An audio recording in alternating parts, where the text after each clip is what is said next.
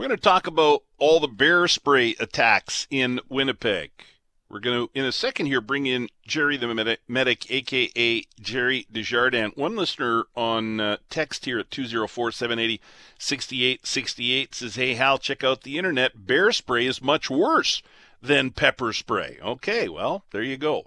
I will do some research on that because, of course, before the news at 10:30 with Jeff, we were talking about pepper spray because years ago, Clay Young, a young TV reporter, was sprayed in the face on purpose by the Mounties with pepper spray. Fire away. I'm the assailant. Okay, boy, that stings intensely. Don't mess with the law, folks. I'll tell you, Clay, he's willing to, he will do anything for a story. Jerry the Medic, Jerry Desjardins, come on in here. Good morning. Good morning, Hal. You know, you texted me this morning and said, hey, listen, you know, there are some things to keep in mind if you're sprayed with bear spray, and so many people are, at the very least, being exposed to it these days. On Sunday alone, we had a couple of suspects out there, police are still looking for them, that attacked people in 4 separate incidents with bear spray. So, obviously there, water was very quickly applied to Clay's eyes. That was pepper spray. Same routine with bear spray. Get water? It is, but the problem with water is it's not pH balanced for the eyes. So the product that's in bear spray, which is the main ingredient, is red pepper oil, and then they have some other products in there, it's an intense solution in that canister because it's made to upset a bear and have them go away, right? So if you breathe the product in, if you're near the product when it's been sprayed, or if it gets into your eyes and face area and that, it's a major irritant. It's going to immediately start burning your eyes. It's going to inflame your nose area, your mucous membranes. It could inflame your lung area as well, too. So you could have troubles breathing. And, of course, you almost want to rip your eyes out of the socket, which you can't. But ideally, if you have an eye wash bottle, eye wash station, now some eye wash stations that hook up to regular plumbing, that's just like city water or rural water. But if you have the mounted cases on that's full of the eye wash solution, that would be fabulous. If you have these little portable bottles and they make them in a one-time use bottle, or they do make it in a refillable bottle that you can replenish it with a 4-liter jug, you have to constantly irritate it. It's going to have to be for many, many minutes until the burning sensation's gone away. Some people will have troubles breathing. You can't really help them with that. If they're asthmatic, they can go into an asthma attack. So, of course, EMS is going to have to be called because somebody's going to have to be put on oxygen. So it's a really bad product. It's unfortunate this is happening out in the public now. You have to work fast, and you have to irrigate that as much as you can to get it off the person. Well, I'm going to try and get to some audio here from Sel Burrows, an activist in the Point Douglas area. He was on the start this morning talking about this, and he said, actually probably a better product when dealing with bears, and you tell me you're outdoors doing search and rescue all the time, Jerry, but he was saying that a bear banger is probably more effective when dealing with bears because you have to be very close to a bear to actually spray it in the face with bear spray. Right, and I heard him this morning, and I own the Bear Bangers as well, too, and it's a device that attaches to the end of a launching little pen, and it makes a bang almost like a shotgun shell going off, so that's usually enough to scare the bear away. The problem with the bear spray is you might be all amped up and excited, and hopefully your aim is good, but if it isn't, then he's still going to be lunging, forward towards you. Mm-hmm. How debilitating is it to get a shot of bear spray in the face? I mean, you heard the audio from the video there of Clay when dealing with pepper spray. I mean, this will knock any size human being to the ground for at least several minutes, eh? It will. You'll probably be on your knees. If you're not on your knees, you're going to be screaming and yelling. You could run into a wall. Hopefully it doesn't happen outside, that you'll run into traffic or something like that. But, like if you just had a little water bottle, a 250 ml bottle, and you started putting on, that's good, but that's going to run out so quickly. So Step one would be let's get some eye wash product in there so it's not burning the eyes as well too, because regular water, like I said, is not pH balanced, so that's going to burning a little bit as well too. But constant irrigation and flushing, it would be no different than getting battery acid in your eye. We promote constant irrigating and flushing for 10 to 15 minutes with that to flush the product out so you can see properly again.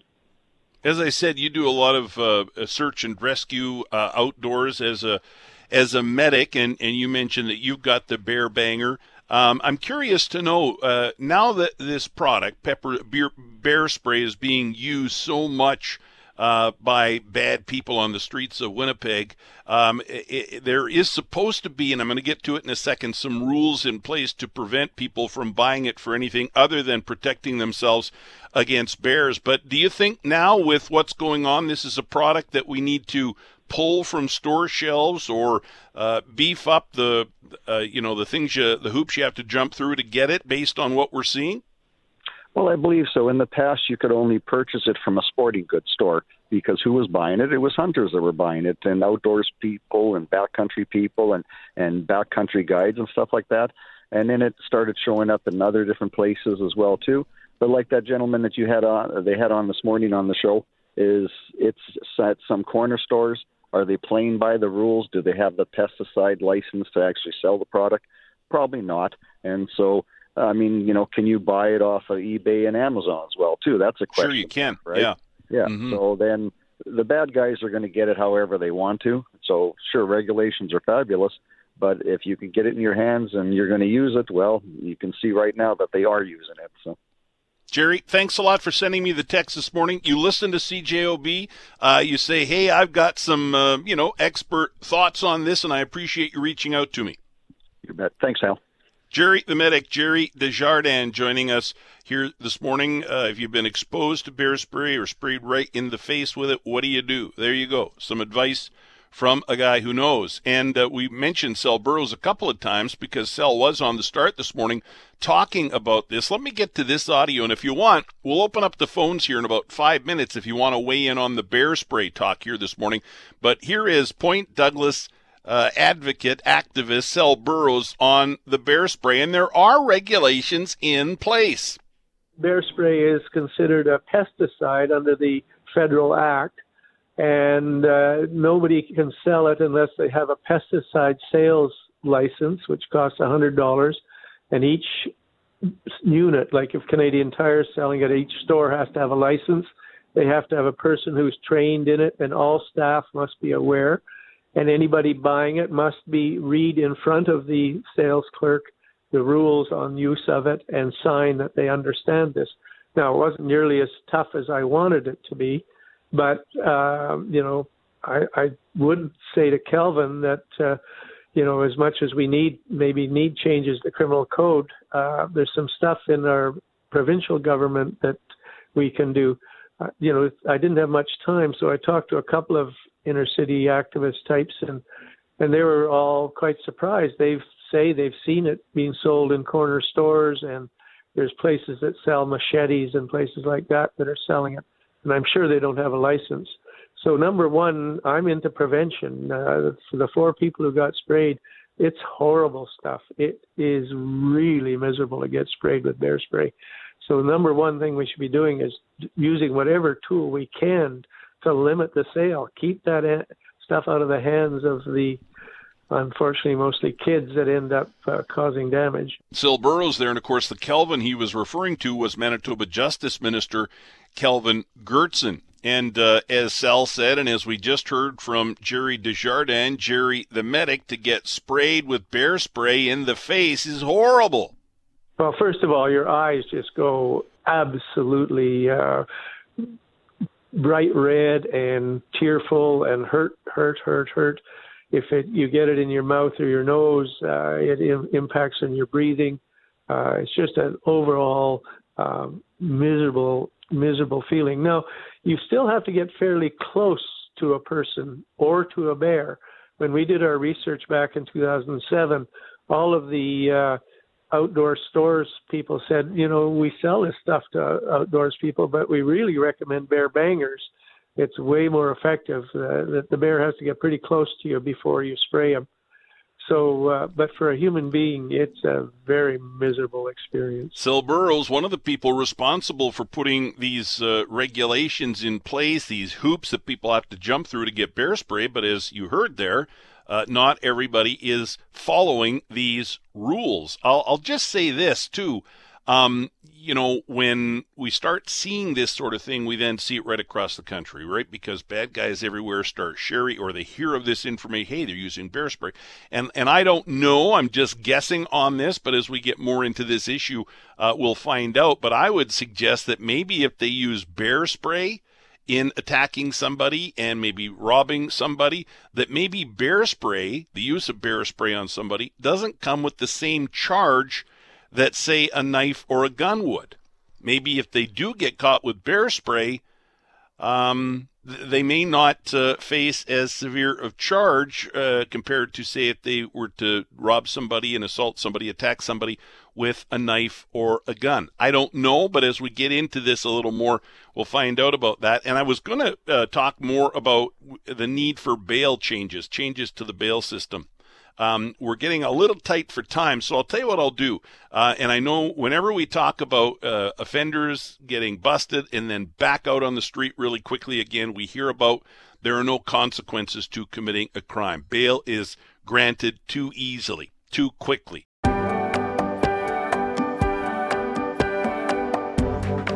But let's begin here, hour 2, with Canadian R&B singer Julie Black. She hopes her one-word change to "O Canada" at Sunday's NBA All-Star Game leads to a lasting revision of the lyrics. The Juno Award-winning artist performed our national anthem at the All-Star Game in the NBA in Salt Lake City. Take a listen.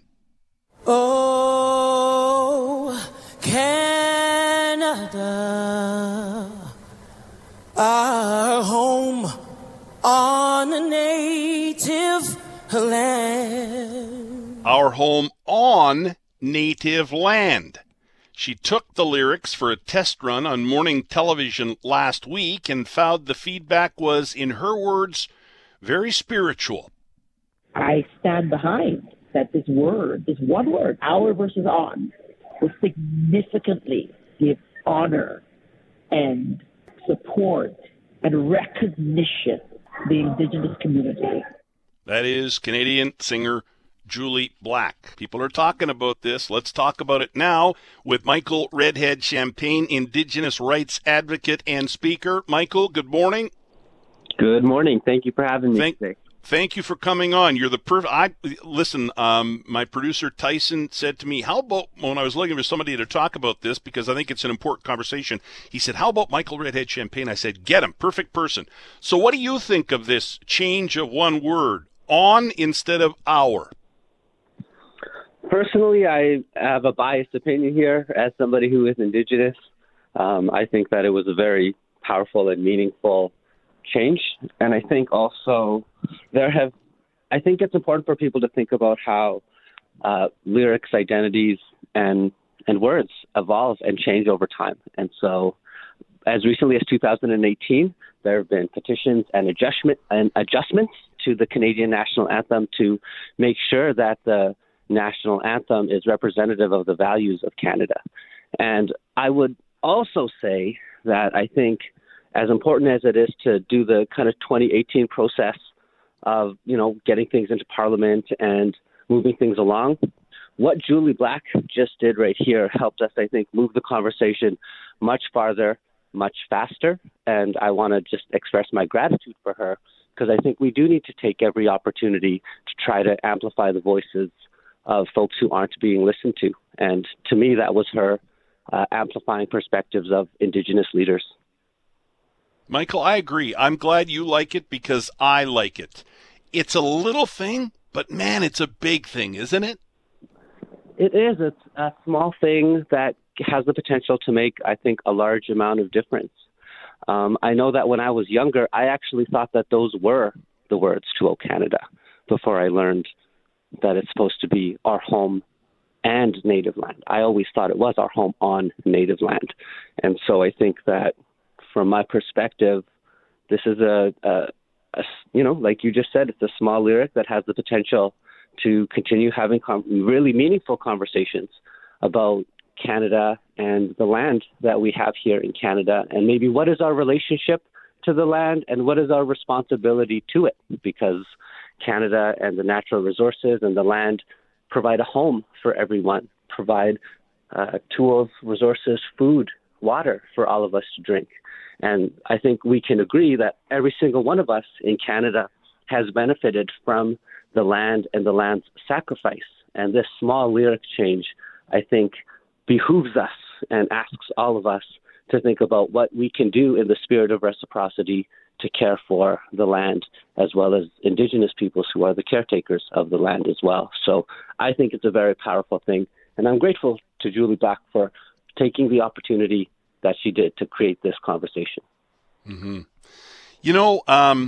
Reconciliate, boy, there's a lot of, we've made some, things have improved, but reconciliation, in my mind, is about conversations like what we're having now, and I'm starting to get some text messages and emails from people that don't like this. Maybe they're traditional. I'll read them in a second. Maybe they're traditionalists about the anthem, but I think, for me anyhow, and you tell me, Michael, but reconciliation is about big stuff, right? Really important things that have taken a lot of time, and we've got a lot more work to do. But I think reconciliation is also about small gestures like this. Yes, and I think that what Julie is showing all of us is that she is taking the steps that she has available to her in her sphere of influence to try to move this conversation forward. And I think that's the example that all of us should be looking to. Each of us have a sphere of influence. We can all affect, even if it feels small, we can all affect a small amount of change in our circle and in our spheres of influence. And I think that folks should do that. And if we have the opportunity to apply a bit of pressure or raise the voices of people who maybe aren't listened to as much as we feel they should be, then I think that's the work that all of us have to do as Canadians. And when it comes to reconciliation, I think reconciliation is a lot about listening, and you can't just listen without changing your behavior. And so I think really this conversation around the anthem gives us an opportunity to reflect about what do we want Canada to be, and what do we want our relationship as human beings with the land that takes such good care of us. What do we want our relationship and reciprocity to that land to be as well? Michael, I appreciate your help with this. Thanks a lot, Michael. Thank you. Thank you, Hal. You take care. All right, you as well. Michael Redhead Champagne, Indigenous rights advocate and speaker. I like it. It's amazing, really, when you think about it, how the changing of one word in the anthem. And listen, this is our national anthem. So for me, I'm going to sing it this way now. And I think some of the changes that have been made ahead of this are good ones. And I know on the start this morning, they were talking about, how some books are getting the editing treatment because, listen, things change. We're in 2023. Let me just share a couple more clips here of Julie Black changing the word. And somebody pointed out, and I think you're right, I did sort of misspeak again. She changed the word "and" to "on." And Patrick says, who clarified that, and I appreciate that, Patrick says he thinks it's a great move. Again, here's Julie Black. She says it just felt right. That one word, for me, felt right because it's facts. And I wanted to lead with love and lead with facts. And why? Why did she do it? I decided to ask friends who are Indigenous how they felt about me doing the anthem and just get that feedback. And none of them mentioned saying the word "on," but I just took how they felt about it. And that one word, for me, felt right.